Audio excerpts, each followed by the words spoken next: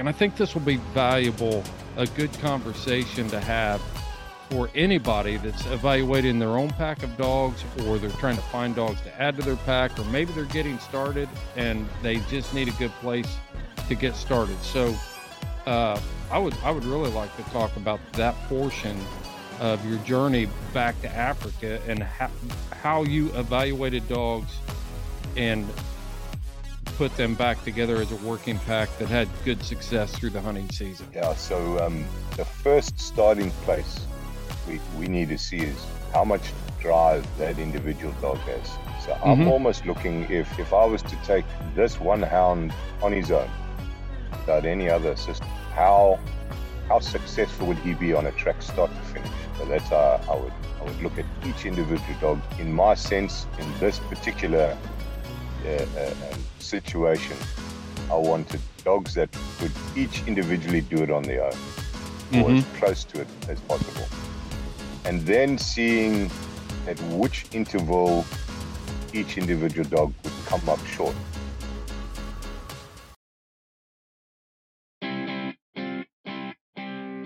The Houndsman XP podcast is fueled by Joy Dog Food. Joy Dog Food has a rich tradition of supporting the houndsmen of America. Founded in 1945, Joy is proud of its history and the relationship it has built with the American houndsman. And in 76 years, there's never been a recall. Made with 100% American-made high-quality ingredients, Joy Dog Food has one of the highest calorie-dense formulas on the market. For 76 years, this made-in-America product has kept hunting dogs in the field day after day, season after season. And when we say made in America, Joy has a long track record of fighting for American freedoms by being on the front lines against the animal rights movement and their extremist tactics. Joy will fuel your hounds and fight for your freedoms, fueled by Joy.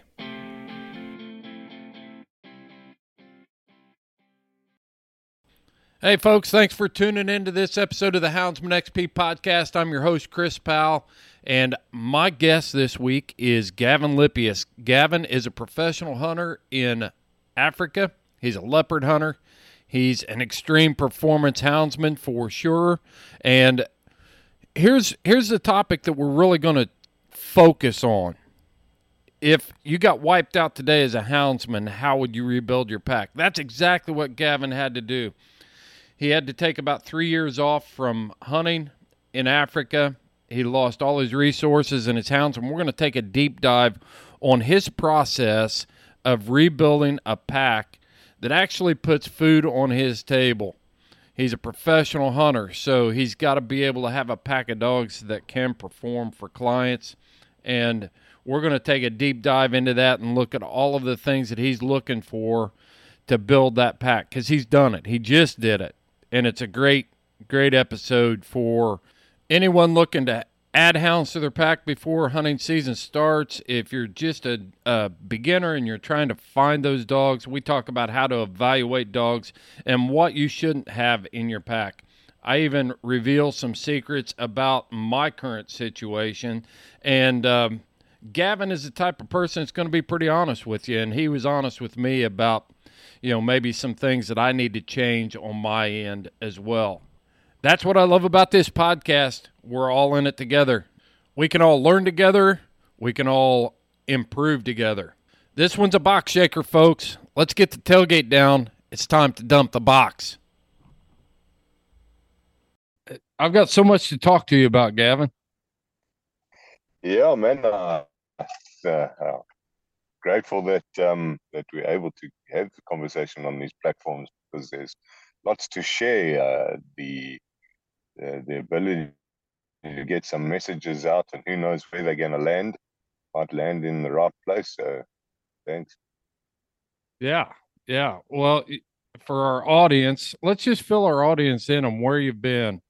Gavin has been on the podcast a few times when he was in Hound Dog Purgatory over in Australia, and couldn't get back to his homelands and where his heart really is for hunting. Anyway, I know it's not there for family, but for hunting, you weren't able to get back to Africa to hunt leopard.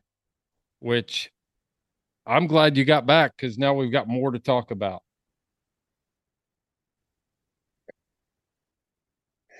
It was exactly like that. It was like being imprisoned while the continent that I'm currently on is very interesting and diverse. It's not nearly the same place if you want to run hounds as it is in Africa.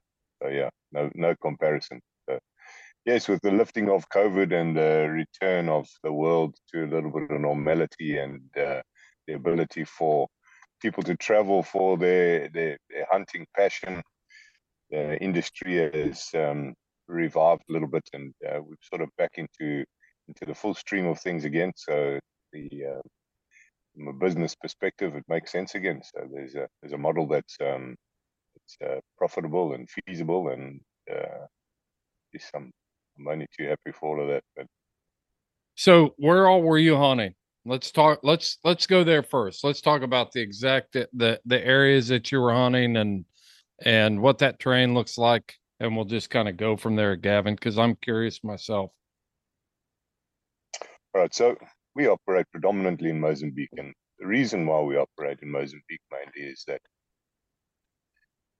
it's massive wild areas, big tracts of land. So these are areas that are, for any sense and purpose, have no boundary effectively. I mean, we're talking blocks that are a single block. The one that we operate in is 500,000 acres. The neighboring block that we operate in as well, it's 800,000 acres. Another place we operate on the coast, that's 240,000 acres. So for a hound hunter, you can understand that you just never have to stop the dogs. You effectively never getting to a point where you have to pull the dogs off, on a track or on a chase. And that can happen in some of the neighboring areas where we're allowed to hunt a leopard with hounds. So the neighboring country of Zimbabwe, typically you're only allowed to hunt those areas on community lands, on reclaimed cattle ranching lands that are now being used for a game industry, for game hunting. And the same in Botswana. Not entirely. Some of those areas are slightly bigger, but for Mozambique, it's just these massive areas, and just we can run freely. There's no legislation that prohibits us from hunting in any sense and form. And also, I'm a licensed professional hunter for the country of Mozambique. So these are the factors that bring us to that country. So Sounds yes, like hunting in Mozambique predominantly. We hunt very close. Oh, I was just going to say it sounds like a houndsman's paradise when Uh, you get right down to it. That's one of the biggest things here that we face in the United States is just the loss of areas, and then the areas we do have. I was just talking to Keith Hyatt this morning about the Washington Jefferson National Forest in Virginia. I mean, it's huge. It's 1 million acres, but it's also dotted with private property, and that causes some issues, and it's very spread out. So it's not 1 million acres contiguous, where it's all connected. So you've got to yeah, dance around the yeah, edges there. yeah. I mean, these are the things like all houndsmen would know. We don't want to have a boundary anywhere. If the dogs are heading in a direction, just need to let them go. The only reason why you want to stop them is if they're chasing the wrong thing, but otherwise they must go. And it can be frustrating when you get to borders, that's for sure. Mm-hmm. Yep. So just you talk about stopping hounds. It seems like, did you have any, it's been a while. What was it? 2 years since you were in Africa prior to this year? No, actually, a little bit longer than that. So just over 3 years.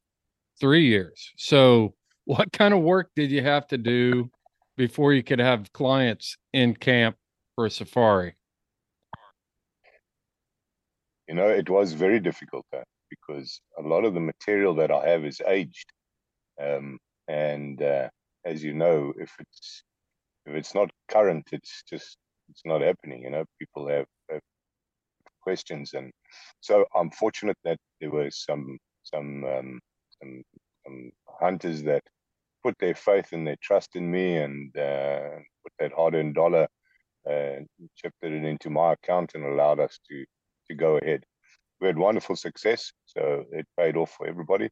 But yes, that was not simple, because people ask questions. So how did you do last year? Well, then you have to you have to reveal that last year I was sitting behind a desk in Australia. So, Right. and in terms of being able to have a pack of hounds, an operational pack That's of what I was hounds, getting at.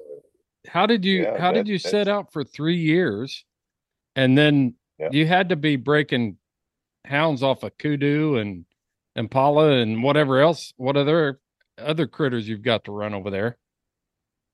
No, no, not at all. Actually, the the youngest hound in the pack was 4 years old, and the oldest hound in the pack was 8 years old. So what I did is, when I arrived in April, I went around and I collected hounds.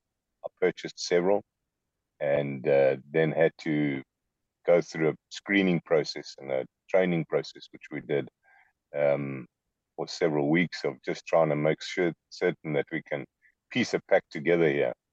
And it's a funny thing. It came to mind how you get those movies where there's this coach. He pulls together, the young rookie who's got this massive amount of talent, but nobody wants to give him a shot because he speaks a foreign language or something. Those Right. movies. And then there's the old retiree who's got this excellent pitching arm or something, but on paper his age is just too old and that, but he's still, you know what I mean. So Yeah. you get those movies. So that's sort of how I saw myself, as this coach piecing together this pack of misfits, this band, and it came together. It really came together, and the ability to do that was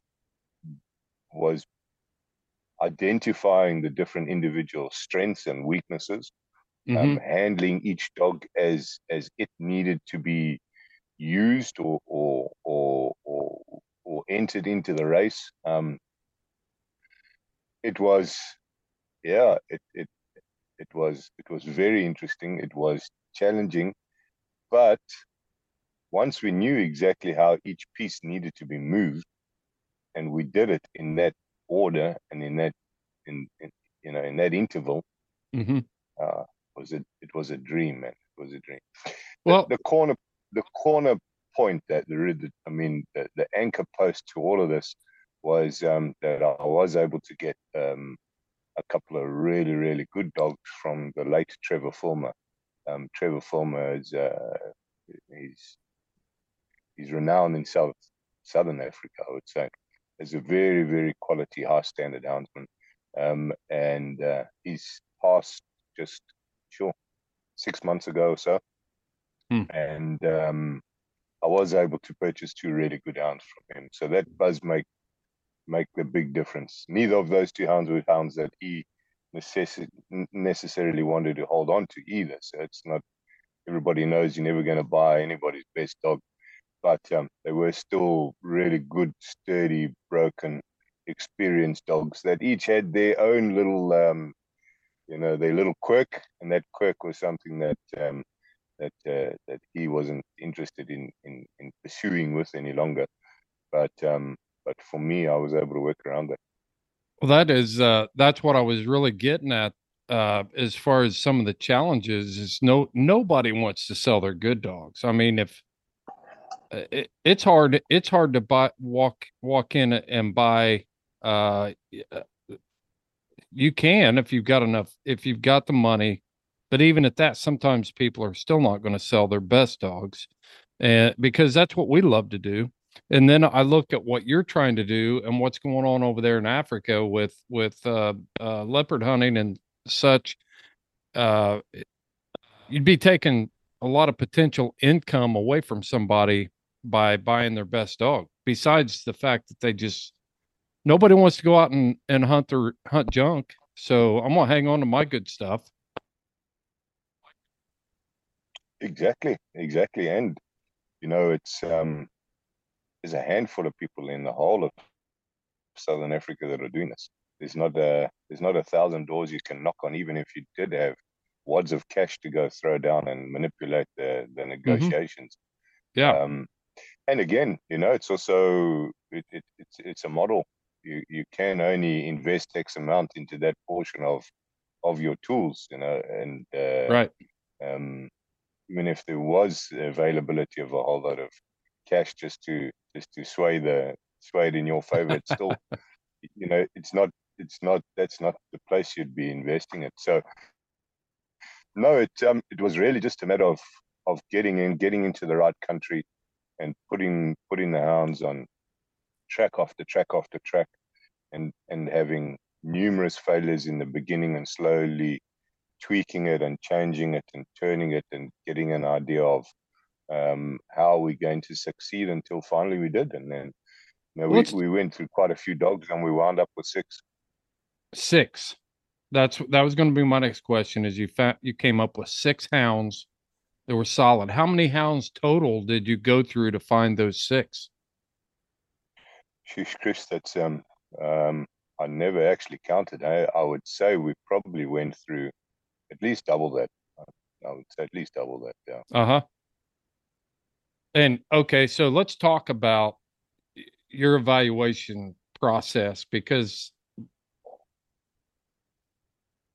when I was a canine handler and you're doing selection for dogs that you want to bring in for training, we had a list of things that we wanted to see, and we would evaluate different traits for that. So, what did your evaluation system look like? Good conversation to have for anybody that's evaluating their own pack of dogs, or they're trying to find dogs to add to their pack, or maybe they're getting started and they just need a good place to get started. So, uh, I would really like to talk about that portion of your journey back to Africa, and how you evaluated dogs and put them back together as a working pack that had good success through the hunting season. Yeah. So the first starting place we need to see is how much drive that individual dog has. So I'm Mm-hmm. almost looking, if I was to take this one hound on his own without any other assistance, how successful would he be on a track start to finish? So that's how I would look at each individual dog.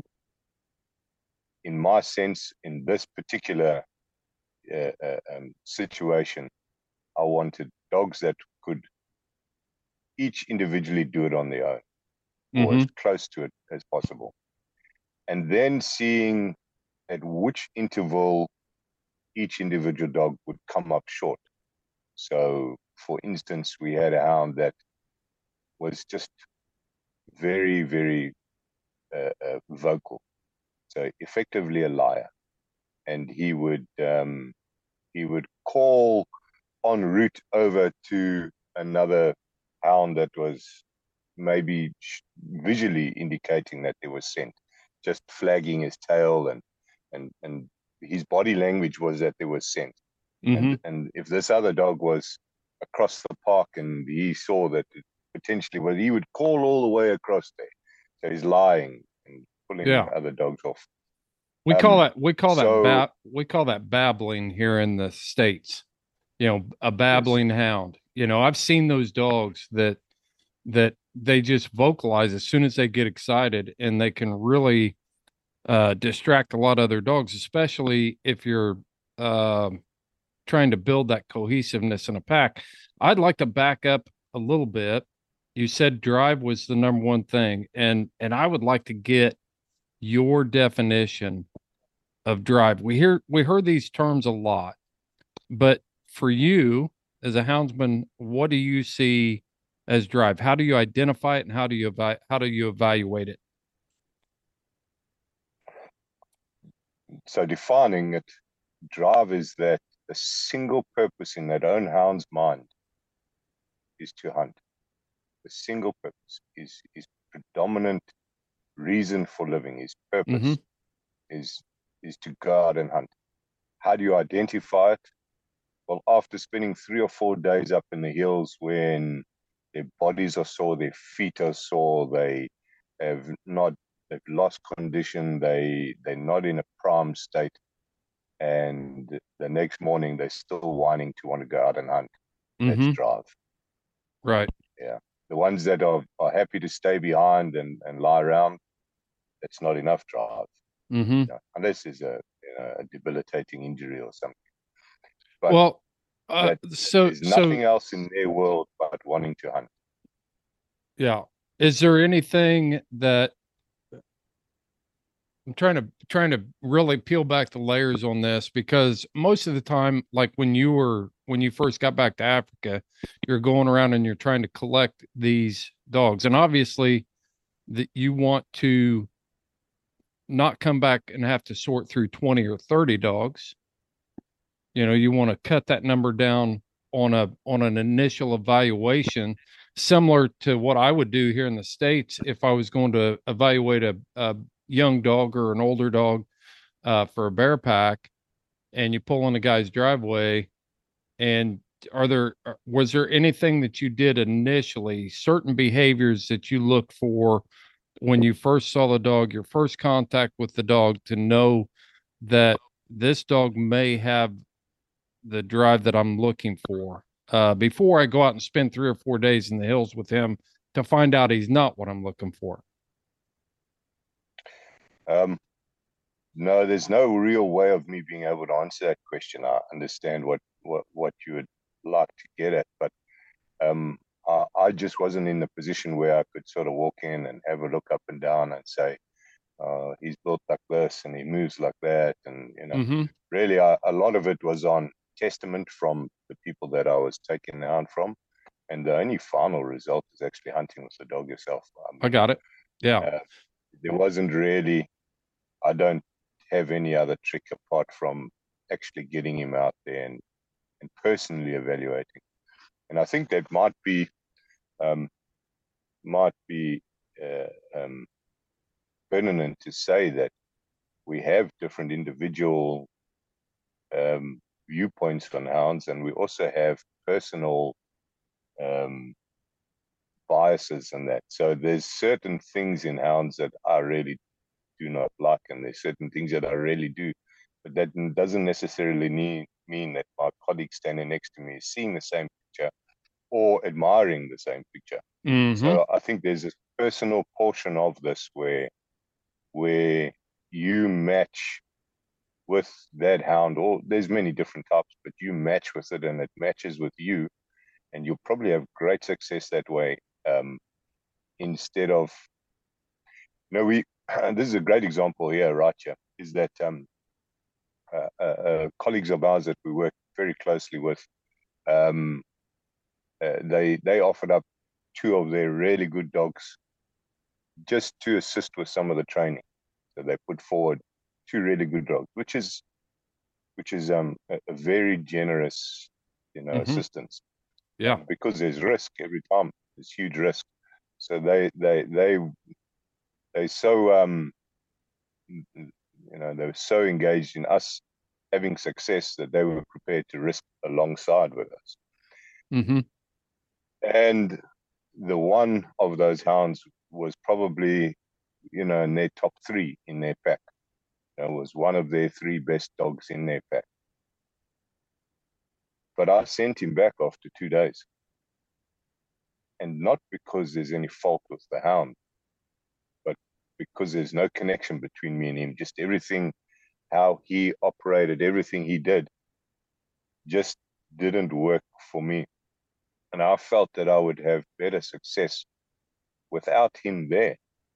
Mm-hmm. And I sent him back. And he's an excellent hound. It's an excellent Yeah. hound because he's proven himself in that pack. But for me, I just disliked just everything about the way that the dog hunted.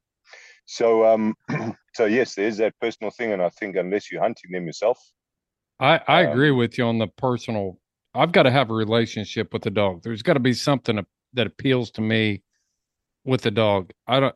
I've even brought some dogs back here that were from my own breeding that people really liked and tried to hunt them and evaluate them. But there was just something about them that I didn't like. And once they get on that list, then it's hard for them to get off the list, you know. And it could be yeah, personality exactly. things. It could be kennel manners. It can be, I mean, I guess I'm too daggone picky, Gavin, because I know that looks don't catch game. But if I like looking at a hound, I feel like I can look at a hound and see intelligence by the way they look, the way they move, you know, things like that. And there's just once a dog gets on my bad side, it's hard for me to overcome that. And I can be a lot more patient. I think we all give dogs a lot more chances when we actually like the dog. Absolutely, Yeah, absolutely, 100%. Yeah, and yes, I'm in the same boat as you, where looks shouldn't mean anything, they shouldn't. but to me, I like to be looking at their dog. That- I do That's too. a funny thing, and and I can find, um, if the dog's really good, I can find aspects that visually that I mean, he's good in this area, he's good in that area. But I'm definitely more biased if the dog is built right, at least to my aspect, from my point of view. I've got a buddy of mine here locally. I've worked with him and hunted with him for years. Worked with him on different projects, but you might have heard me mention Jerry Mall. He's been on the podcast a few times, but Jerry always says, if you're going to hunt one, you might as well hunt one that's a good looking dog too. You know, Yeah, it takes just as much to hunt a good looking one as it does an ugly one. That's for sure. But I know looks don't do a thing for me, you know, for catching game. And I've seen they all get a lot prettier when they're doing what they're supposed to be doing. true. And they're standing under a bear or a leopard or a coon or a mountain lion. They all get a lot prettier. But That's true. man, I like a good looking dog, and there's no sense in feeding an ugly one. They make me look better too. You need all the help you can get there, Chris. Oh, there you go. We're gonna stay. You're right. You got that right. Uh, all right. Sorry, So couldn't resist. we we've identified the drive.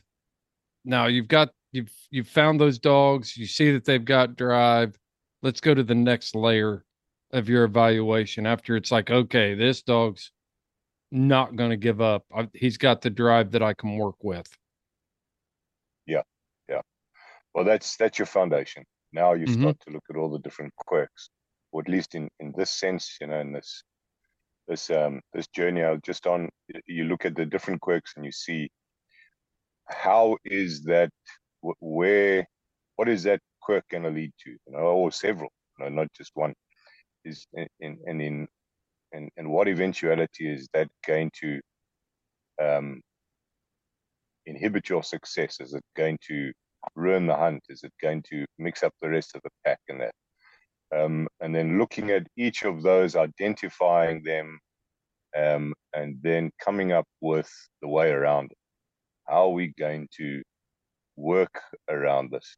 And it's also very interesting because these are not mechanical devices that you can just sort of go in and do a little bit of reprogramming and Right. rewiring, especially when you're in a mature 5-6 year old dog. That's how it is. That's how it is. So you Mm-hmm. have to mold. You have to mold your expectations. You have to mold your style. You have to mold your tactic, um, and the hounds themselves, are molding around that as well. And the pack itself is changing and developing constantly on each hunt. Hey, folks, this is a great opportunity to tell you about a product I'm using right now that I've just flat got addicted to. and that is Onyx. I'm in northern New Mexico right now as you're listening to this podcast, and we've been chasing bears. I came out here a few days early, took the opportunity to ride the ranch here, mark the trails, mark water sources, food sources, bear sign, all of that sort of stuff. And it helped me get to know this ranch. When a bear is started at the bottom and he's coming to the top, I don't have to try to find a trail. I've already got it mapped through the app. I mean, it's so easy. It's right there on your phone that you got with you all the time anyway. I want to tell you also a true story, and this happened this morning when we were running a bear. The hounds were taking a track from the bottom of the canyon. They were going up through some rocky, ledgy country there, and they were headed towards the top of the mesa. I flipped open my Onyx, and boom, I know right where my trails are to get up there if I need to pack them up, if I need to, just get to the top of the mesa in a hurry. I already knew where that was because I'd already mapped it. I'd already laid my track from my buggy and was able to see where all the trails were coming out of this country. Also, the other part of the story is I couldn't actually get my handheld tracking device to orient properly and tell me exactly where the hounds were. So by opening up Onyx, I had an idea the country they were in. I could see all the terrain features. Super handy. You can get their elite package by going to our website, going to houndsmanxp.com, go to our partners page, click on the Onyx icon, and go to their website, and you will pick up 20% off of your elite subscription when you use the code HXP20. It's that easy, folks. Know where you stand with Onyx.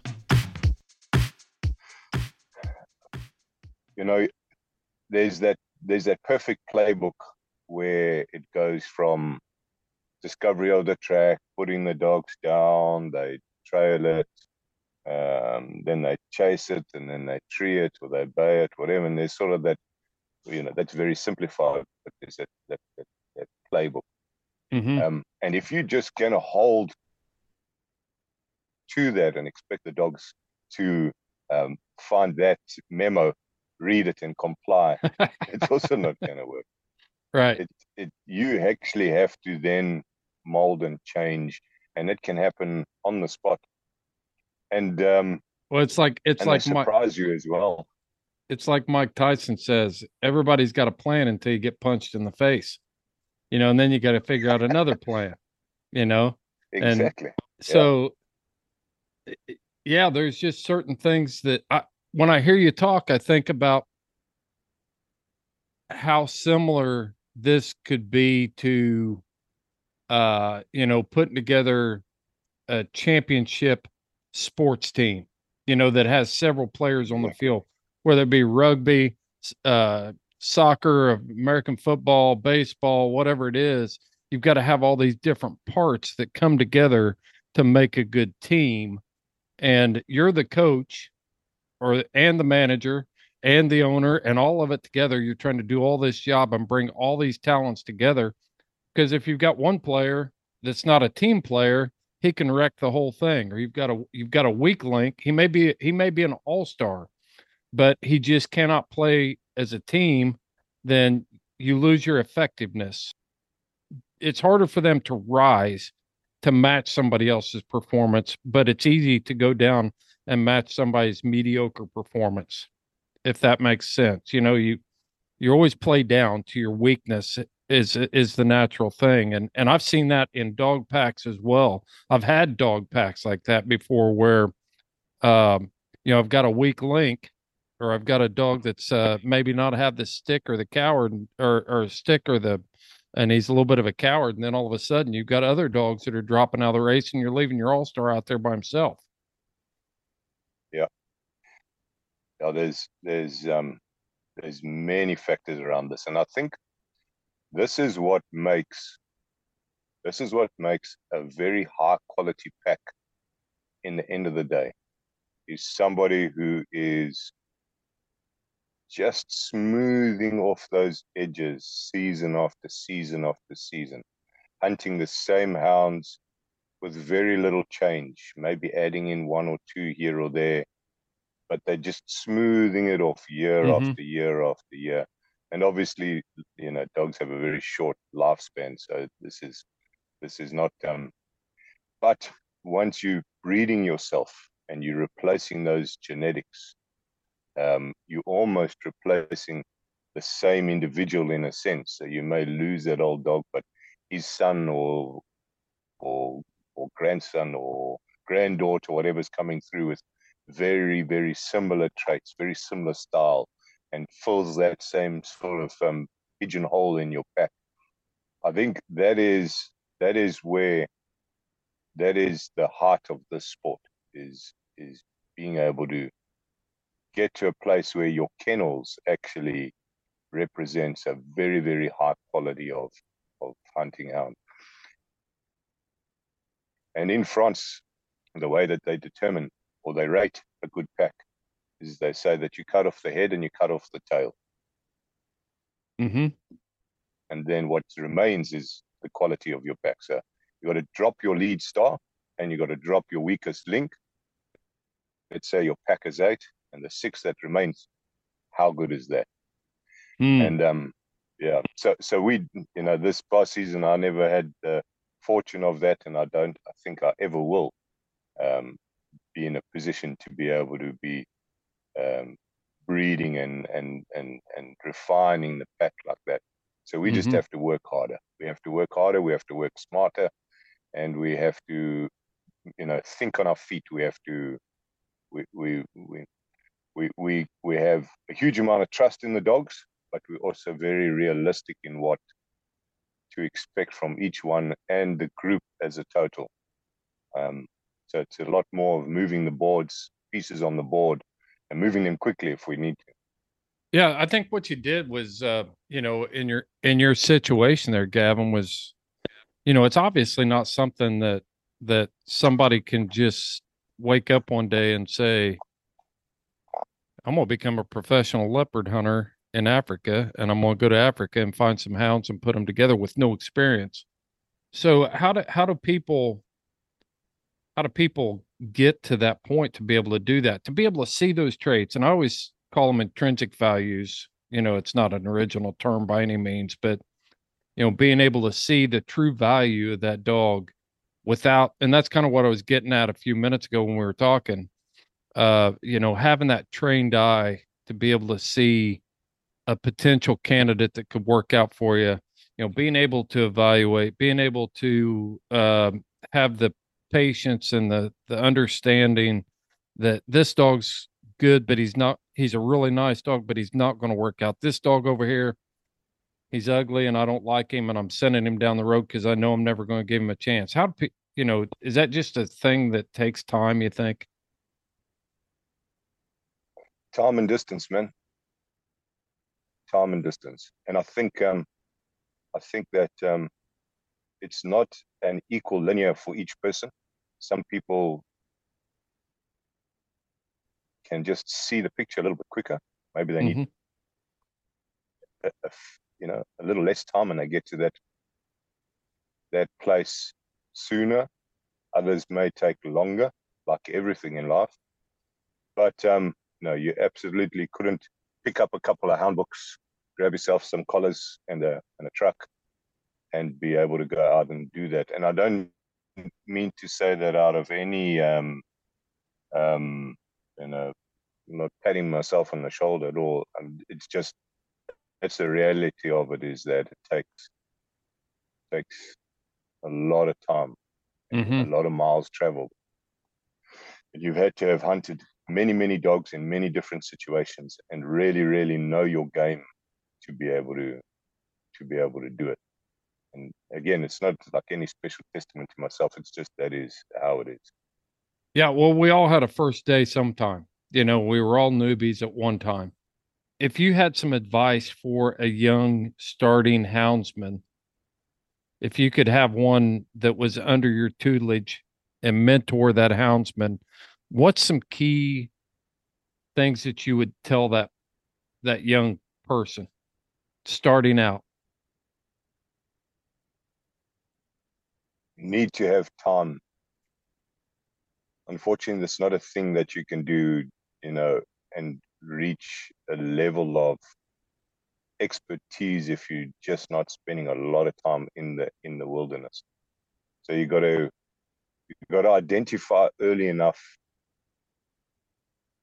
how passionate are you about sleeping under a tree in the middle of the day when you're fatigued? How passionate are you about having to carry dogs out of the bush? How passionate are you about being able to overcome all the difficulties instead of just the joys? Because the reality of this is that actually we spend about 90% of our time or more doing immediate target, immediate return tasks. That's right.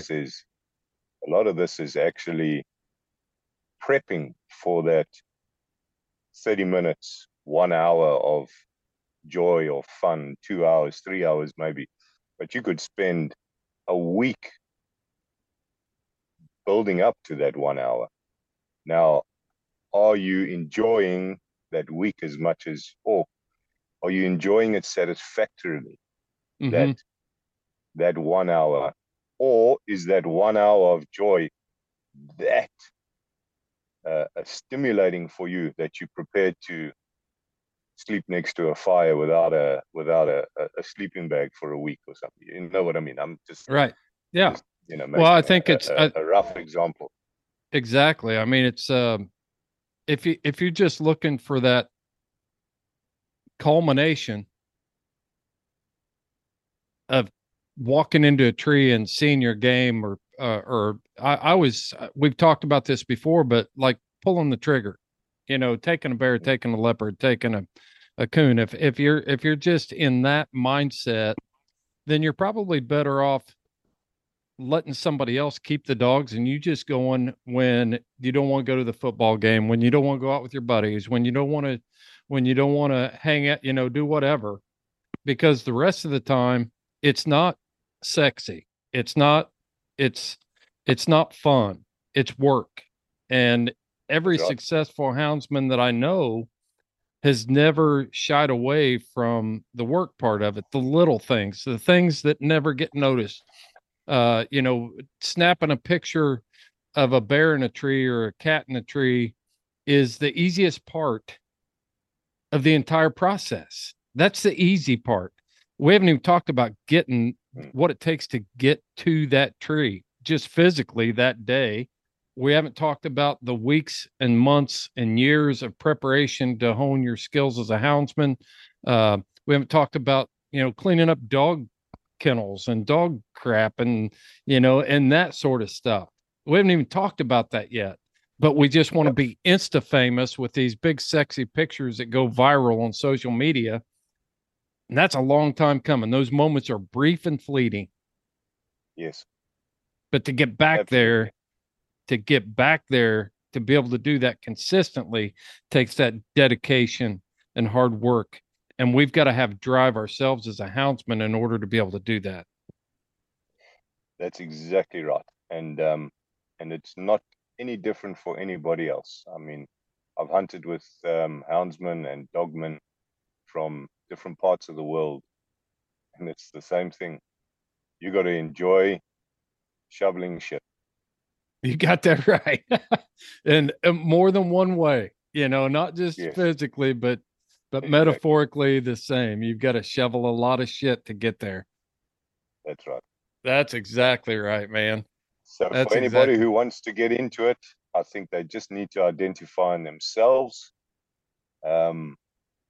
Are you happy with the day in and the day out of this gig?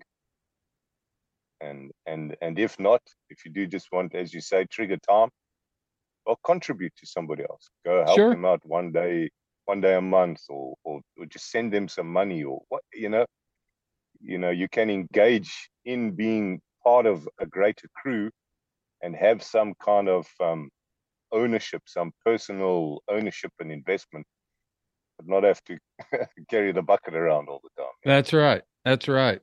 There's a couple of things that come to mind. I keep in the group that I hunt with over in Virginia for bear. We've got a guy that his name's Clater, and Clater doesn't own a hound, but he's on the mountain every day. He's there to pick guys up. He's there to walk into trees. He's there to, he's a utility man. He's there to guide people and make sure that people have radio communications.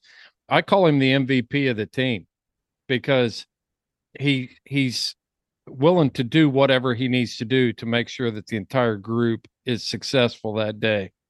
And that's such a valuable thing. He's not like me out there trying to have the hound that catches the bear and letting his ego. He's just there to have fun and contribute. So that's one thought that comes to mind. There's nothing. Those guys are so daggone valuable to have in your circle that you're hunting with. The other thing is, people ask me all the time. I get a lot of correspondence. It's like, man, how do I get into hound hunting? It sounds like a blast.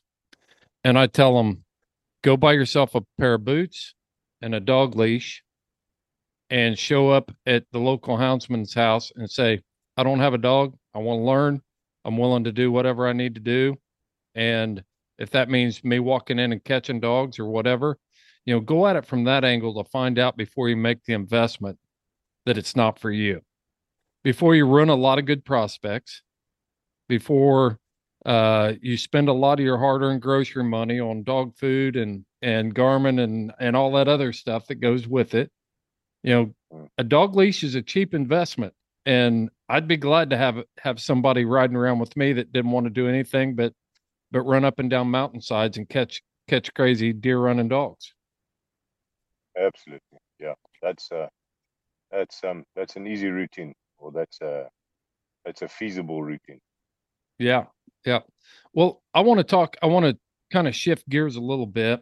I want to talk about, we talked about what you're looking for initially to put a pack together, but where you're hunting in Africa and what you're hunting, leopard, are unique. And I want to try to find some key features that you're looking for in a successful hound for doing those jobs, and maybe find some differences or some similarities and some learning points for all of us. Sure. So, sure. What are we looking for when you're going out and you've found the dogs that you like? They've got the drive, they've got the personalities. You can stand to look at them. You don't mind having them seen on your truck. So now you're out there and what kind of traits are you looking for to make a successful dog? Because you did say that you want them all to be able to do it on their own. However, I would only imagine that doesn't mean they all do it the same way. Exactly right. So we break down, or at least I break down, the hunt into different stages. So the first stage will be us identifying the track and determining that this is what we want to hunt. And that may be from a track we discover on the road. It may be from a bait that's been hit, and we have to use baits in some areas because they're just on roads. But so the first stage will be that. And at that point, I need to have dogs that are going to be able to take the scent and follow it in the right direction and keep moving it without any fear of obstacle, obstruction, challenge that they have to, if it means go track to track to track, they have to be able to start that track and move it at a speed that is at a curve greater than the scent loss. And there's no equation that we can go out and take data points and say, well, the scent loss will be X today. Right. We need to be moving at this point. There's none of that. So it just has to be that, some days scent is fantastic. It hangs around for a long time. Other days it's fleeting. But they just have to at least put in an excellent effort every single time you put them down. I have to have great confidence that there's a high probability that should the environment provide the right playing ground for them, they will catch up to that animal. So Mm-hmm. the first point is knowing that we have all the pack or most of the pack able to do that. And they can do it sort of at greater strengths and weaknesses. Some are just tuned into tracking very well. Others hang around it, but they want to get to the warmer part of that scent. They might identify it's there, but they don't have the patience, the desire, whatever it is. They can probably smell it's there. They can smell it's there, Mm-hmm. but they just don't have that gearing in them that they want to go track to track to track. So some of that is age, but a lot of that is also personality. A lot of that is just the way that the wires are connected in the brain. So we need to have that. We need to have dogs that are going to start and move that track very honestly in the correct direction. So the babbler, in that sense, we leash him and we keep him as far away from that deal as possible. Hey, exactly. We grab some of that duct tape and we wrap it around his mouth, and you better be able to breathe from the other end, because we're taping up the front end. But so that's fundamental. You don't have a hunt unless you can start it accurately and properly and well. Mm-hmm. And a part of that is also knowing what's happening before you put the dogs down. So especially in areas where you're going to be baiting a cat, the leopard can come in several times in and out before you actually get to the point where you can put the dogs down. So you need to first have a look around the environment and see if you can determine which is the freshest exiting route. So there's a lot of work that you need to do. Is that a perishable skill? Is that a perishable skill, Gavin? You said it was over 2 years since you were back in Africa looking at tracks. Did it take you a little bit of time to get things tuned back in? No, not at all. Hey, it's interesting. But I think I have, I was still fooling around here in Australia at the same time. So I think once you've become a tracker, you walk with your head down. Always on the beach, you walk on the beach and you looking at crab tracks. Exactly. It's an interesting thing. So once that's part of once you've done it that much, that there's a subconscious draw to reading the earth. No, I didn't find that there was any gap at all. I didn't find like I had to relearn how to pedal that bicycle. It was just get on and go.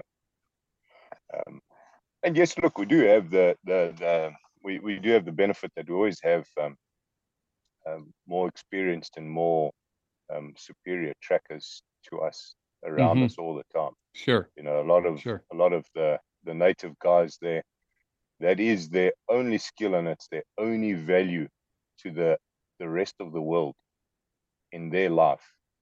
That is their only value. They're not plumbers. They're not accountants. Right. They're not truck drivers. They're not entrepreneurs. They're trackers. That's what they do, and that's all that they do. And that's the only way for them to be able to receive a reward from the greater economy. So we do have the value of being able to draw on those guys as well. So. Yeah. So getting back to the dogs, I didn't mean to derail that there. It's just something that popped up, and you know me well enough to know that I can jump off on those rabbit tracks occasionally. And but okay, you got the dog that can keep moving the track forward. He's moving it in the right direction, and he's moving it in a way that is faster than the scent can disappear from the track. We've got that covered. What else are you looking for? And we want to have more than one. Mm-hmm. You need to have more than one. You can't. You want the majority of your pack. You want your majority of your pack to be that way. Absolutely, yes. Absolutely. Yep. All right, and then from there, once the scent starts to move, and the nose on a hound is so incredible that once that scent is fairly available, it's like a white stripe down the center of a bitumen road.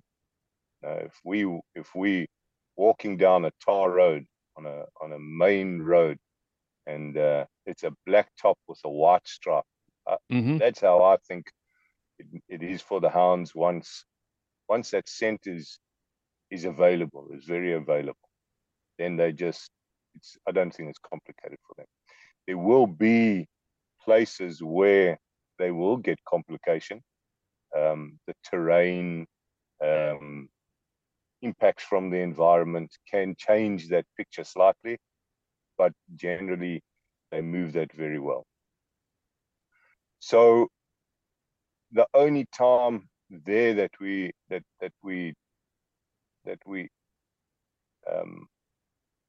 handling it or assessing it is whether there's a dog that so much wants to be the leader that he will lie, that he would pull off in a different direction and still be open on track, or open off track is a better way of saying it. But he's so determined to be dominant and lead that he's prepared to do that. So we have to be aware that we don't have that. And if we do, that's a disqualifying. You need to have it. You need to put a dog like that in politics. We've got plenty of people like that in this world. Get off the track and start lying just so they can be in the lead. Yeah. Yeah. So that's the only real area that we have to manage in that sense, is make sure we have no politicians in the pack. And and then it gets to the point where we now are looking for another whole important set of traits, and that's the bay up and the tree. And the bay up is courage, is what you guys say, grit. So right. We don't want dogs running away then. Mm-hmm. And if the dog does run away, what are his other traits? Are they sufficient that we can tolerate him leaving the fight? Right. And they may be. You don't necessarily have to disqualify the dog entirely there. Just have to be aware of it. But we're not hunting. If you're hunting just one dog, it's different. But we pack hunters. So if you drop one, that's okay. It's not going to affect it greatly. If you drop three, you're now at a disadvantage, because our advantage over the leopard is we're bluffing, entirely bluffing. That leopard can destroy all 8 of those dogs in a very short space of time, and they don't have any physical match for his strength, his tools, fang and claw, his speed, his aggressiveness, his world is he's a killer. His world is killing, if not every day, maybe more than once every day. So he's on the top of his game. He's a top killer. So is a leopard, would you classify? You've hunted mountain lion in the United States, correct? I have. And how would you compare a mountain lion at a bay up compared to a leopard at a bay up? Unfortunately, I've never been in a position where I have been at a bay up with a mountain lion, so I can't speak from first-hand experience there. So I don't know. I can repeat sort of what's been told to me. I can repeat what I've seen in video and that, but I don't know that I can answer it, from first-hand experience at least. But the traits of a leopard is not uniform. It's not this generic thing where every leopard reacts in the exact same way. But every one of them, including the females, even the sub-adults, have the ability and have the gearing inside of them. They have the programming inside of them to be able to come charging out and inflict cuts, bruises, scratches, and punctures in everybody and anybody. And the bigger the cat gets, the more damaging it's going to be. Mm-hmm. But it's if you would think of a house cat, if you were to put a wild feral cat in a sack, and you went to the state fair, how many people would you get to put their hand in that sack? Open it up and say, "Yeah, we'll go. Put your hand in the sack." Right. How many takers are you going to get? Right. So just think of that. Even in a sub-adult leopard that may weigh 80 pounds, Mm-hmm. it's still a big house cat that's going to scratch you and put holes Yeah. in you and that. So there's this there's awareness of that. And when you get to a big 160, 170 pound leopard, it's a very different thing. Now you can't be afraid of that. It's not that you must fear that. You can't go in fearing that, because then you need to be hunting, doves or pigeons or something, or Mm-hmm. shoot antelope from 150 meters. But it's just an awareness that it's very different than a lot of other guys, in the sense Right. that they can do that to hound and man. For sure. I'm just trying to. I've heard the tales. We've talked to people that hunt jaguar down in Central America, and they're definitely a lot more rough. A lot of houndsmen tell me that um, I've had really good experienced houndsmen that I know with good dogs say I would not turn my dogs loose on jaguar. They will wreck your pack. And I'm wondering if leopard had got to be right there. I mean, I would say they probably make jaguars look like little pussy cats at times. I don't know that either. I think that jaguar is probably probably uh, probably a leopard with a little bit of size to it, even Yeah, greater size. But again, that's also I've only read books and me too. read But old I YouTube got to find videos. out when you're talking about the courage, and you hit on a key thing there, and I'm going to tell on myself a little bit here. I'm fairly certain. Um, I've got a dog here that does not like he has so many great features to him. He's fast. He's a hard going hound. He's got a good nose. He's an honest strike dog. He's a good track dog. He can actually drag the rest of the pack with him on a running bear. But when the bear stops on the ground in thick brush, he checks out. And he doesn't the thing that concerns me is hunting young dogs with him. I've got other dogs that will stay in the fight, and they seem to be uh, the younger dogs seem to be sticking with it too. But it always concerns me, and I've even thought about getting rid of him. But I, just like you said, I look at the overall picture of what he can do and what he does do. As long as that bear's running, it's not going to get away, and he can Mm, bring the rest of the pack to the bay up and then put that bear up a tree.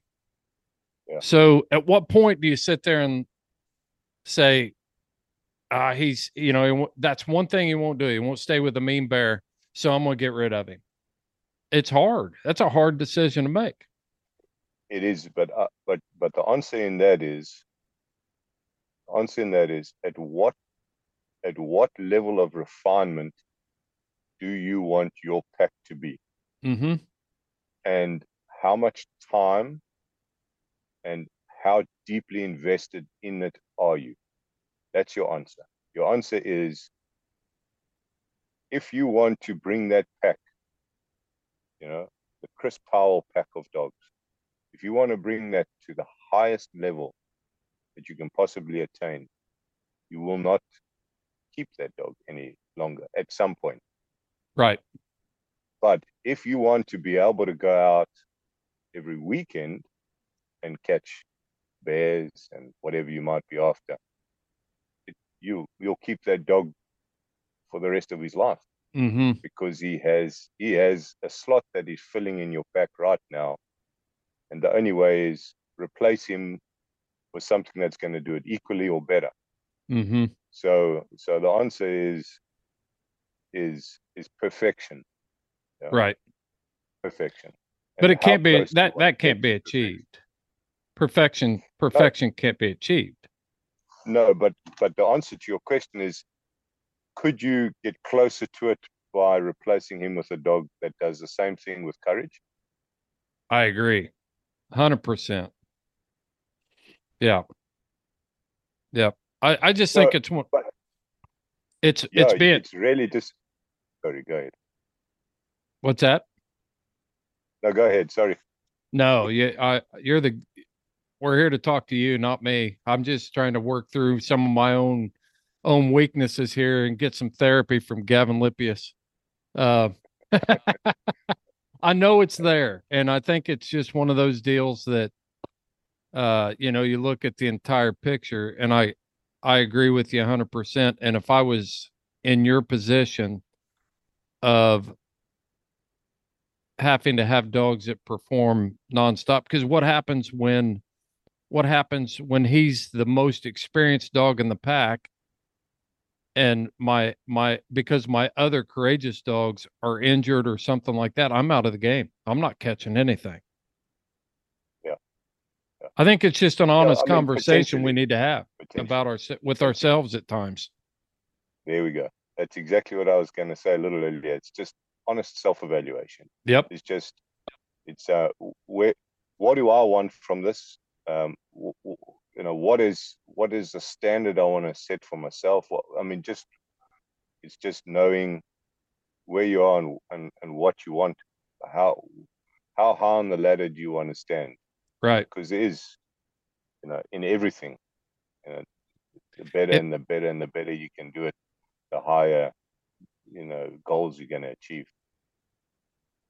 I think if I was living in the heart of bear country, where in my stage in life, I could be out there. If I was going to be out there every day, and I'm not satisfied with where my dogs are as hunting dogs, even today, um, as big game hounds, because I don't have the availability. I've got to travel, and some would say, well, and I've even told myself this.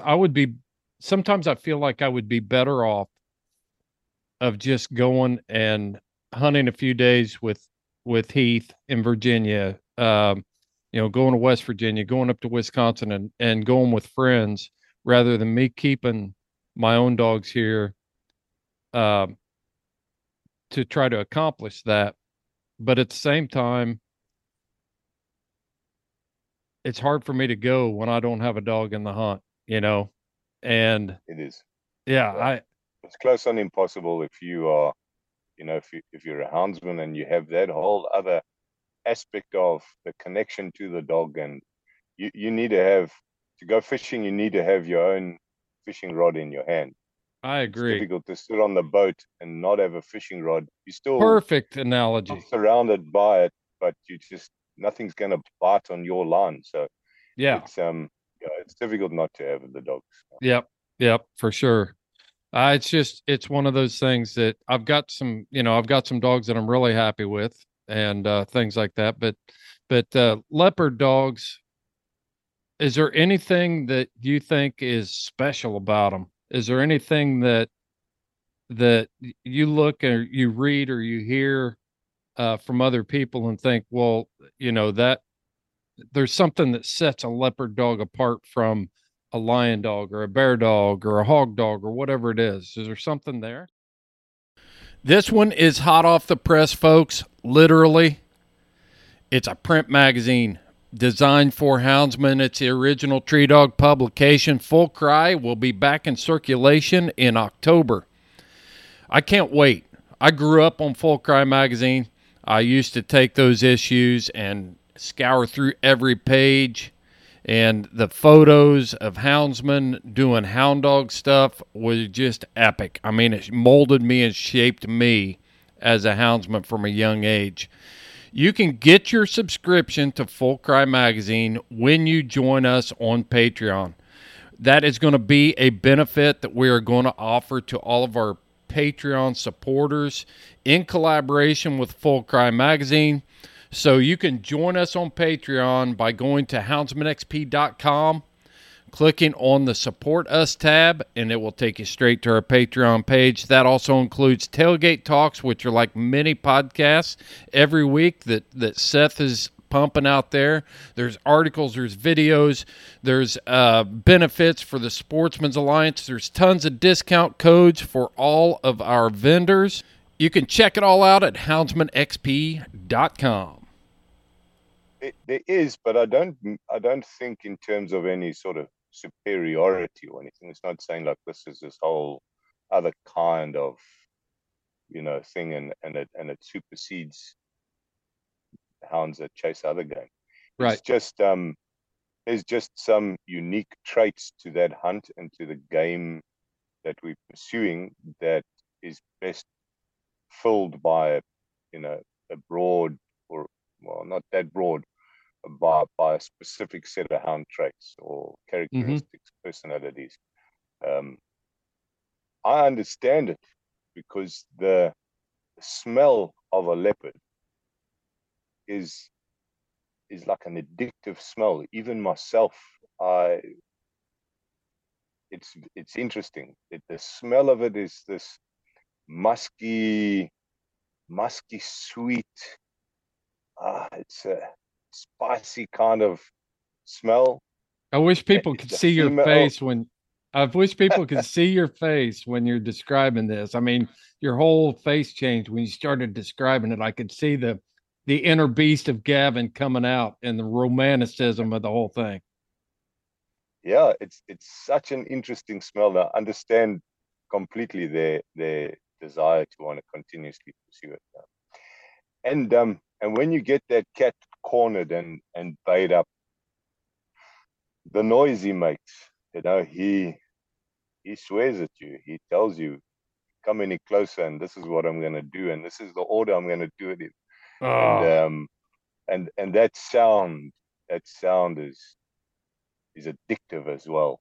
It's entirely addictive. And I think what are some of the reactions? I got to ask you this. Adrenaline junkies. They're just adrenaline junkies. Yeah. What are some of the reactions from hunters that come to camp and they hear that? They hear the bay up, or what are their reactions when they hear that? But some of them, even if they don't see the leopard, some of them saying that's something that's going to stay with me forever. That's a sound that's going to stay with me forever. Look, you can go on a game drive, and you can go park up near the lions, and you can hear the lions roaring. But you're in this removed situation. You're in this cotton wool situation where the lion's not really, talking to you directly. Yeah. But when you are the aggressor, or at least part of the crew that's the aggressor, and your quarry is talking to you and telling you, beware. It's a very interesting scenario. Yeah. Have you seen hunters become fearful?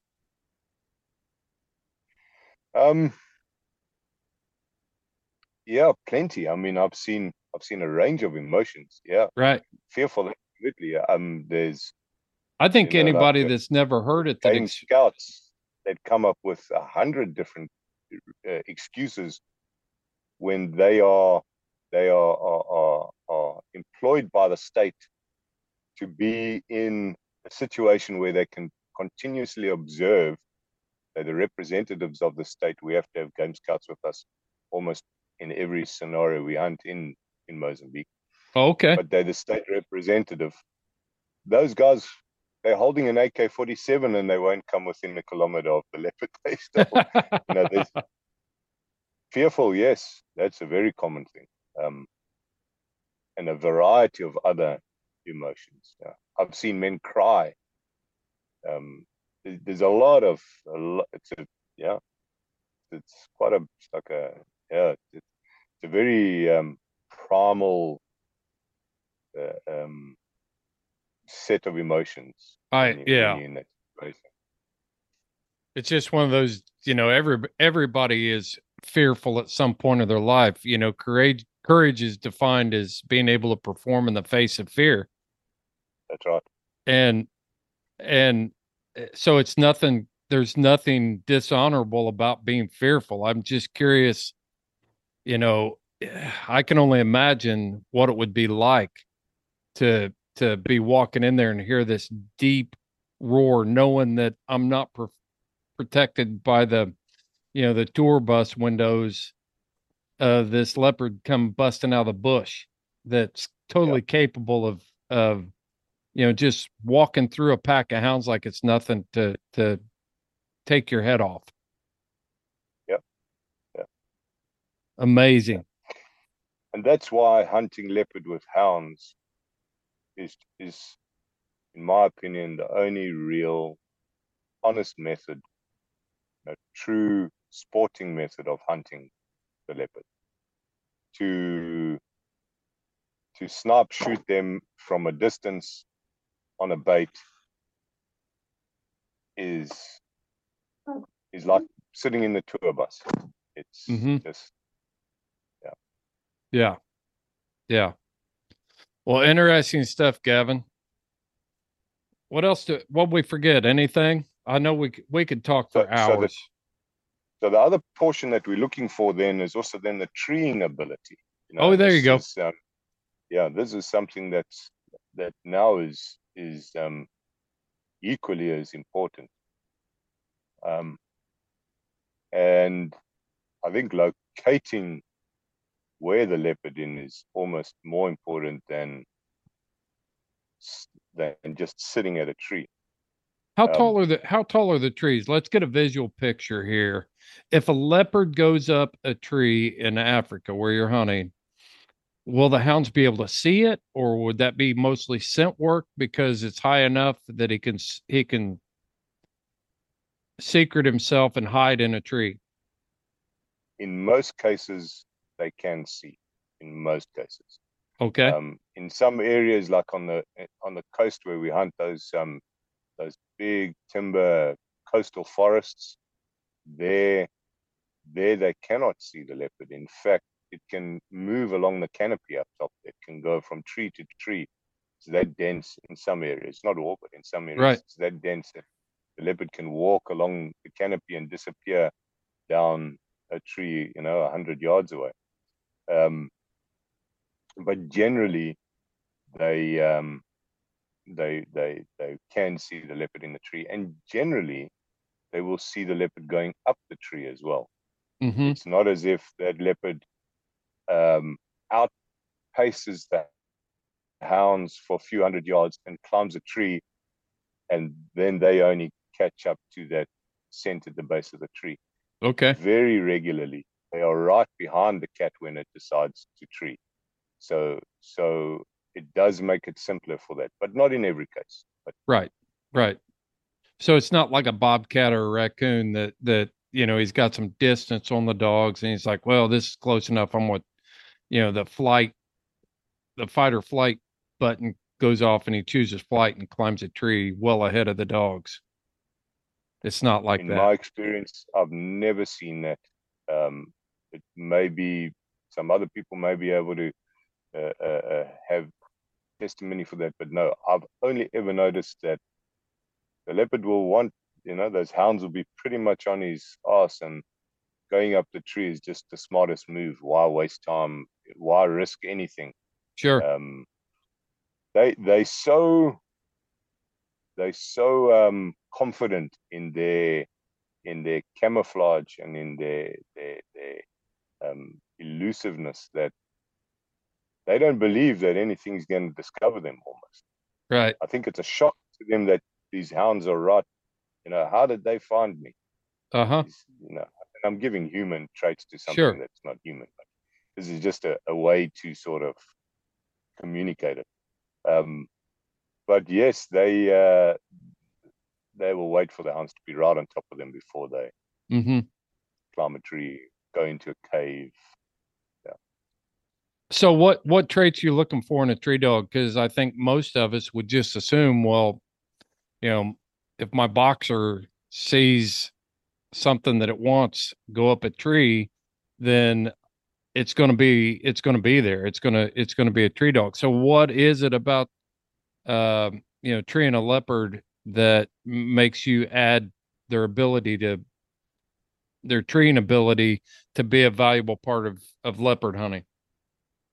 So not all hounds will have that switch. Not all hounds will will they might not they might have come in third or fourth in line, and the Mm-hmm. cat's already up the tree, and the first two saw it go up the tree, and the one that arrives third, which is not far behind, didn't get that picture, and they will then keep searching that area. They will just, for them, it's communicating a loss. Okay, so we've got a loss. Let's pick up the scent again.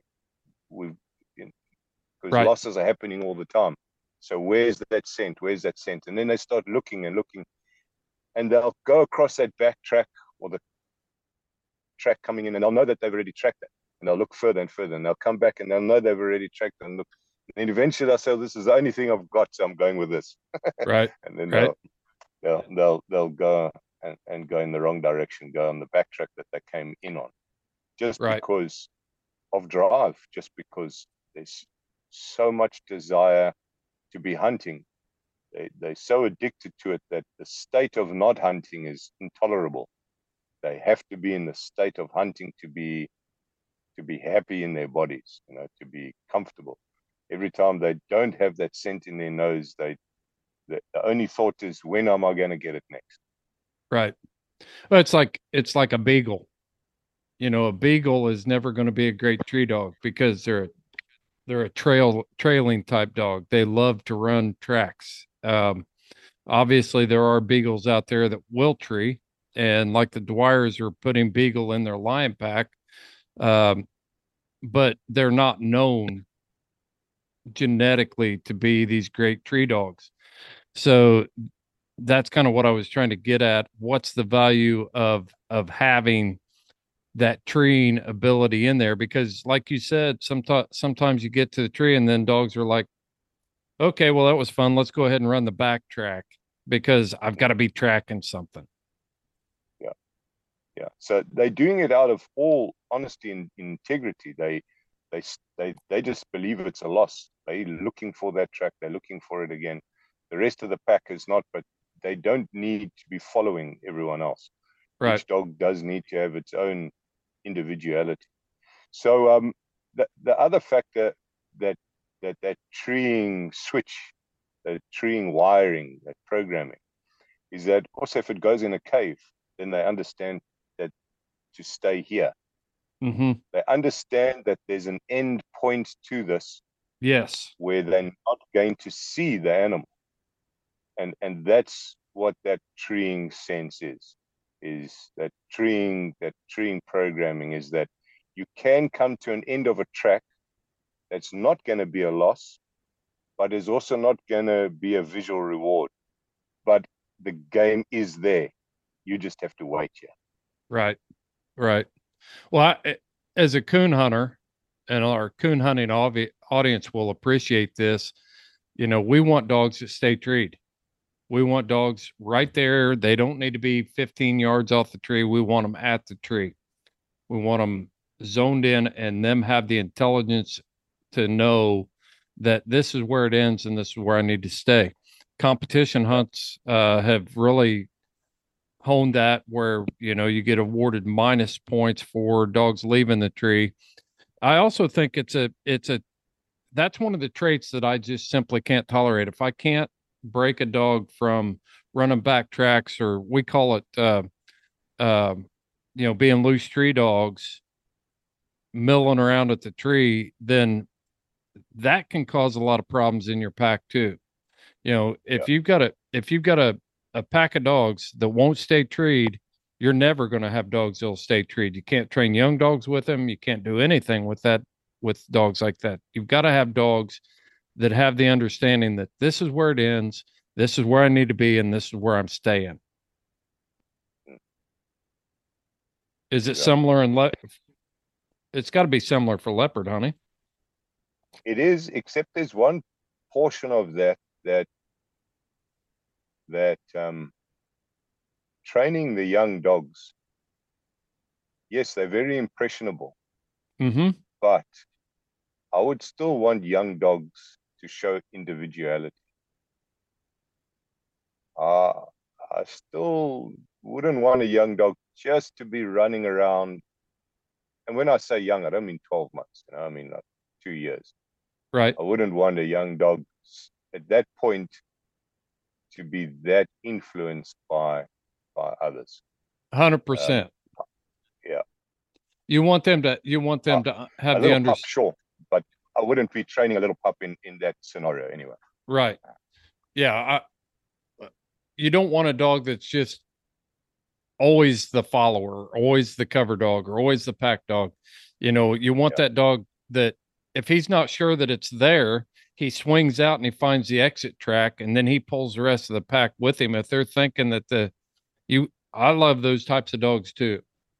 It's not like, okay, one dog barked up, we're all barking up and slick treeing on whatever it is. I'm 100% with you there. I'm talking about dogs that if you don't have any dogs that will stay treed, then you got a mess on your hands. Yeah. No, then you don't have. Yeah, then you're okay if you use those dogs on hunting hogs or something else, but you can't own cats with that. Right. You need to have. Right. They must understand it's coming to an end. Sure. You bet. What else? What else we got? What other important? There's other, bad traits that can happen. There's dogs that get very aggressive around the kill and they want ownership of it and that, and you got to work around with that. I don't want that in the pack, because if I'm not immediately there, then they get into a fight around the base of the tree or the kill or whatever. Right. Those things can be a problem. Mm-hmm. And even a 2-year-old dog that's quite individual or quite independent, if you have one of the the anchor dogs attacking him when he's at the tree, he's then going to have a negative association with it. So yes, those kind of things, those can be pretty disqualifying. You can manage that now. You wouldn't have been able to manage that without the track and train collars, but you can manage that now. And I had to do that this past season. We have one dog that is very aggressive, and he doesn't growl. He sort of goes from 0 to in full fight. At the flip of a switch, and nobody knows what's going to flip him. But he's also pretty courageous and sturdy and stable. Sure. And we keep him in the pack for that, or I have kept him in the pack this year for that. But I would drop that. That's a dog I would drop straight away. If I can replace him, and I may replace him next year, I'll drop him, because you don't want you want to have confidence that remotely they're doing it right. And you only release them at the point where you know that they are competent to do that particular job for that particular time. Yeah. So there are certain like fundamental disqualifying traits. Yeah. I've got some friends that have a really nice, they catch a lot of game. They won't hunt with other people because they've got one dog that they describe him as being an asshole, but the rest of their pack understands the dynamic there. So it's not a problem, but most of the time, but he's also one of their best dogs. And, I'm asking him, I'm like, well, how can you keep a dog like that? It's like, man, he's such a great dog in so many areas that the rest of the dogs just need to understand to give him space. So, it's not for everybody. But I don't think there's any one single trait when we're evaluating these hounds. If you're gonna call dogs based on a flaw in one area, then there aren't going to be many dogs out there being hunted by anybody. You know what I mean? There, Yeah, yeah, we can always find the fault. We just have to evaluate the whole package and find out if we can live with yes, the fault. And if it's something we can live with, can we tolerate it? You know, type thing. yeah, yeah. And how to use it, how to use that Yeah. spanner. The Yeah. size 13, don't try to put it onto a 17. Right. Yeah, yeah, absolutely. But I think again, when you're refining, you're really, really refining that pack. When you get to a point where it really is just a matter of excluding faults and replacing them with the same package that doesn't have that fault. Sure. Um, and yes, that's just that's I don't think that point exists. Nobody would ever get to it eventually. But the closer you get to it, Exactly. the It's just like my the dog. higher on the ladder you are. Sure. Just like you were describing, we were talking about the dog that I've got. There's another dog out there that can do the same job that he does that's not a coward. There's another dog Exactly. out there that can do the same job that your aggressive dog does without being an asshole at a kill Exactly. site or at a tree. Exactly. So interesting, man. So let me ask you this real quick. You know, so you get to a leopard tree, the leopard is up. Are you guys leashing dogs? Do you carry leashes with you and leash everything back when before the cat is shot? No, never. We carry leashes with us for when the cat is shot and we want to get some trophy pictures, or we have to be able to leash a dog and carry, move him out of the bush, because a lot of ours have, so much drive that if they treed and there's nothing in the tree, for instance, they treated and a leopard got away, we need to move them and put them onto the track somewhere else. We have to literally leash those dogs and move them somewhere else because they are so locked into what they're doing. So we have leashes for other reasons, but Uh-huh. no, we cannot leash dogs around a tree repetitively. You can do it every now and then.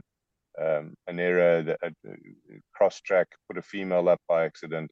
You can then sneak in very carefully, with patiently, quietly, and pull the dogs off bit by bit and make use of the tone function on the collars as well. But no, we do not leash when there's the target animal, the target cat is in the tree.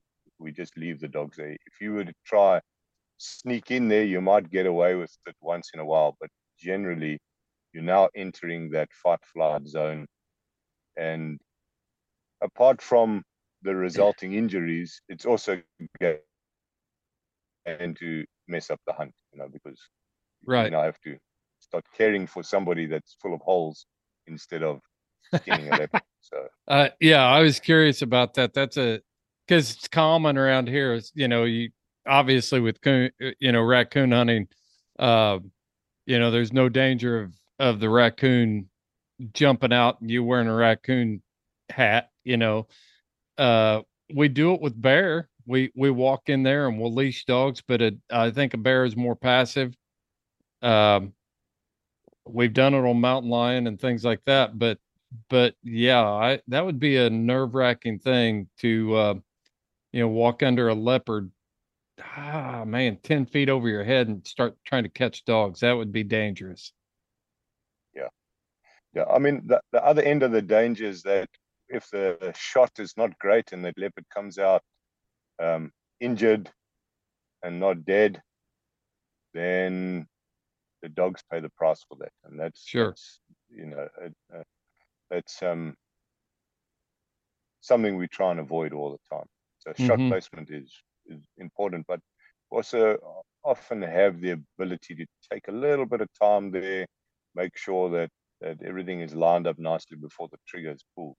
Mm-hmm. Not always the case, and on a bait cat, it's almost never the case. But on a bait cat, the dog's already in that danger zone. So the quicker we can bring this to an end, the better.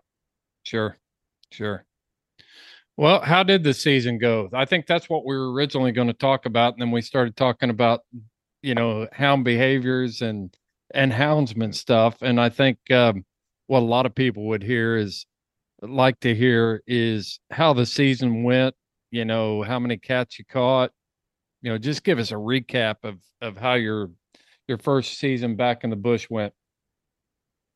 Well, in terms of every hunter having an opportunity to shoot a leopard, we were at 100% success rate for the season. So every hunter had a leopard in his crosshairs and either pulled the trigger and killed it, pulled the trigger and missed it, or pulled the trigger and wounded it. Yeah. But every hunter had the ability to take a cat. So we didn't get every cat in the salt, but every hunter that came out on the leopard with us this year had a leopard in front of them. Great.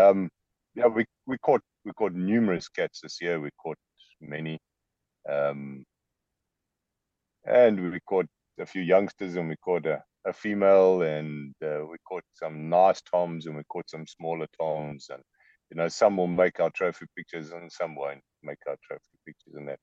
And it would be nice to be able to say, shit, of the 6 leopard trophy hunts that we did this year, everyone was 150 pounds or greater, and that's not the reality. Right. But that is something that we don't always have influence over as well. We hunting big open wilderness areas.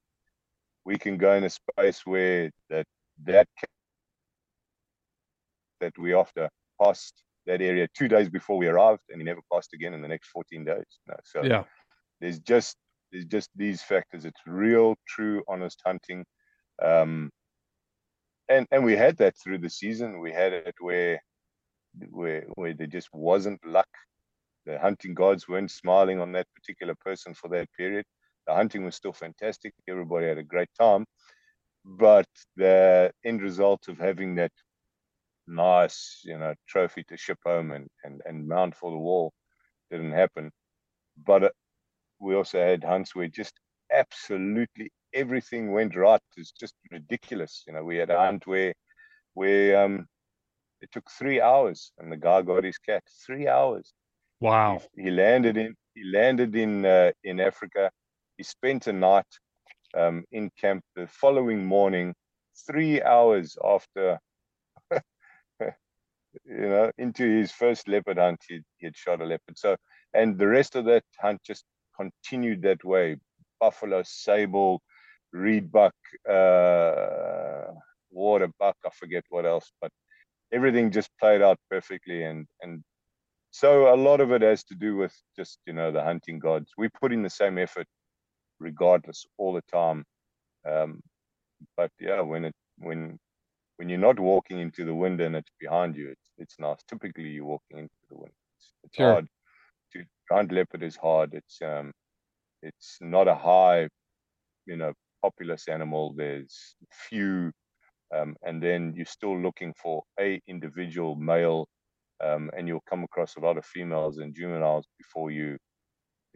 We had one hunt where we were seeing leopard tracks, pretty much every day, and some days we're seeing 3 different individual cats, in tracks, but just not the one that we could want to take, just not the one that we would.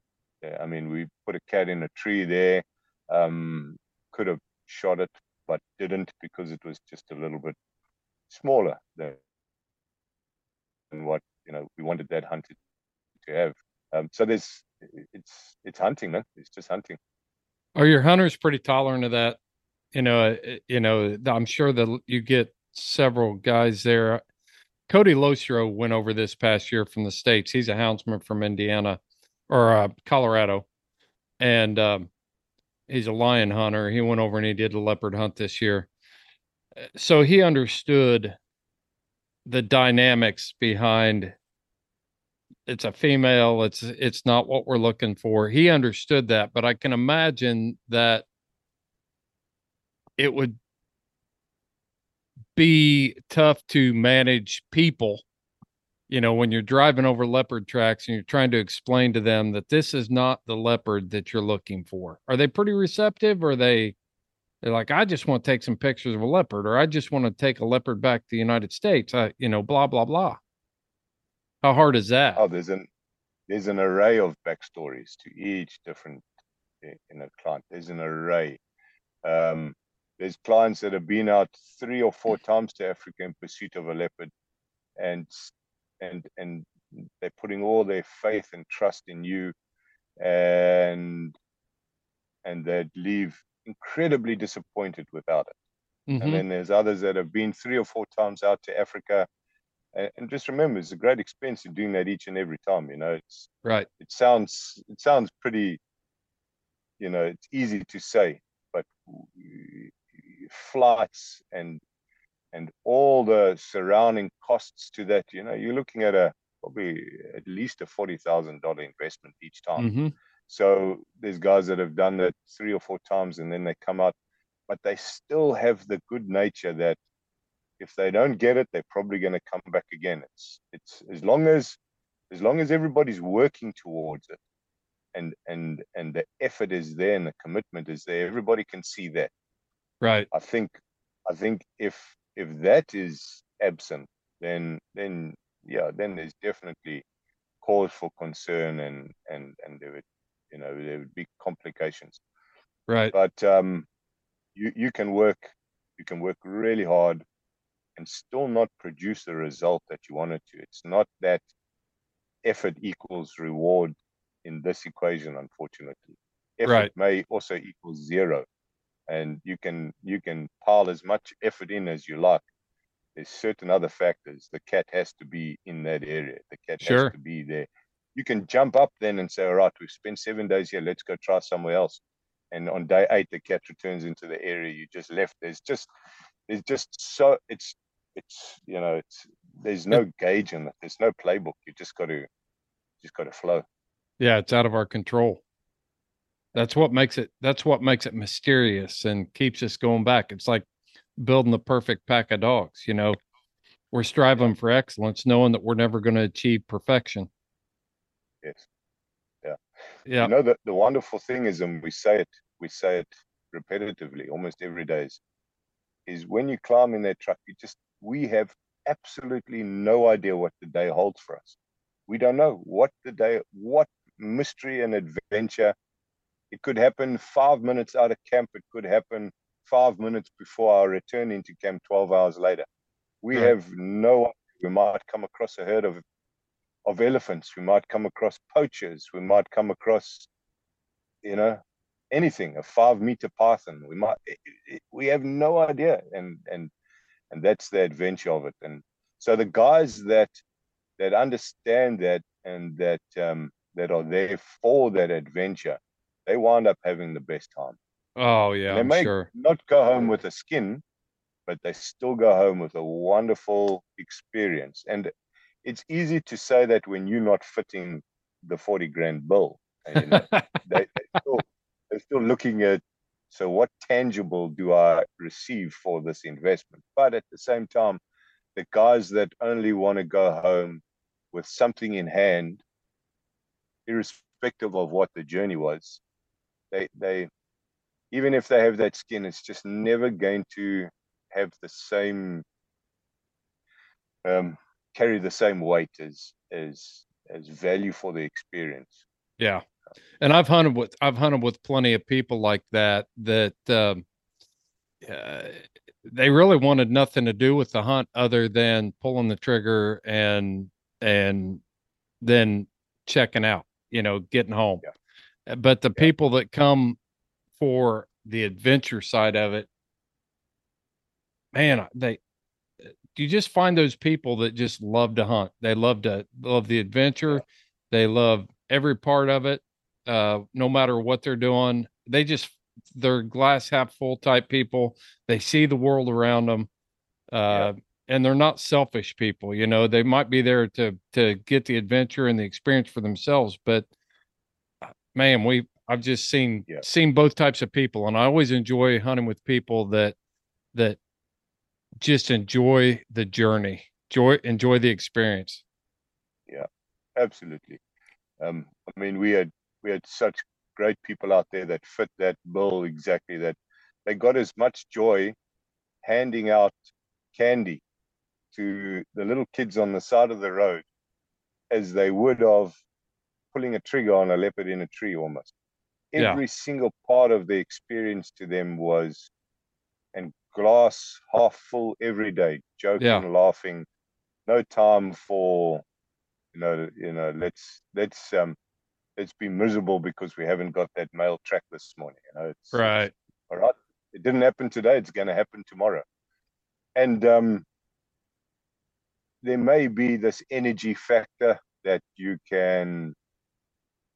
universe responds to your energy. I don't know. I'm not that much of a hocus pocus person, but um, I can tell you it's a much more pleasurable place to be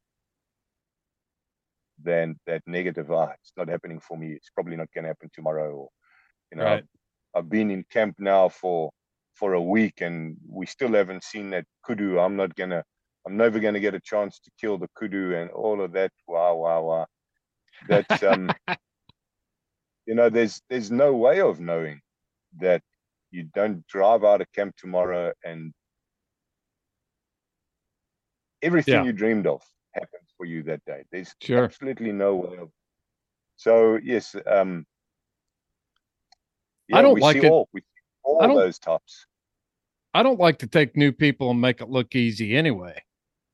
They don't have the appreciation for all of it. You know, that the guy that kills his leopard 3 hours into the hunt, did he really get a true appreciation of all the work that Gavin Lipjes had to put in to make that 3 hours of a perfect hunt possible for him?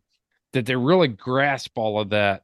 Whereas if you take a guy out and you punish him a little bit, then he's like, wow, I thought this was Yes, going to be easy. They leave with a deeper respect and especially for us as houndsmen, you know, because we've got absolutely. everybody thinks that all the dogs are doing all the work. It's easy. It's not fair chase. It's not fair for the animal, blah, blah, blah. And when they just show up, and I'm not saying this guy was like that at all, but I want them to suffer a little bit and feel some of the pressures and see some of the hard work. Well, fortunately, in this case, that guy who had just that good fortune was not like that at all. He was entirely appreciative, and he's a dog man himself, so he understands that he had a pretty fortunate day, and That's the great. chances of repeating that are slight. And he's probably still got to pay it forward in some work somewhere down the track. He's going to suffer at some point. If So he's a so dog man, so if he, he's a dog man, he was ready for an easy day. yeah, yeah, he was. I think he was a bit of a kaching kaching.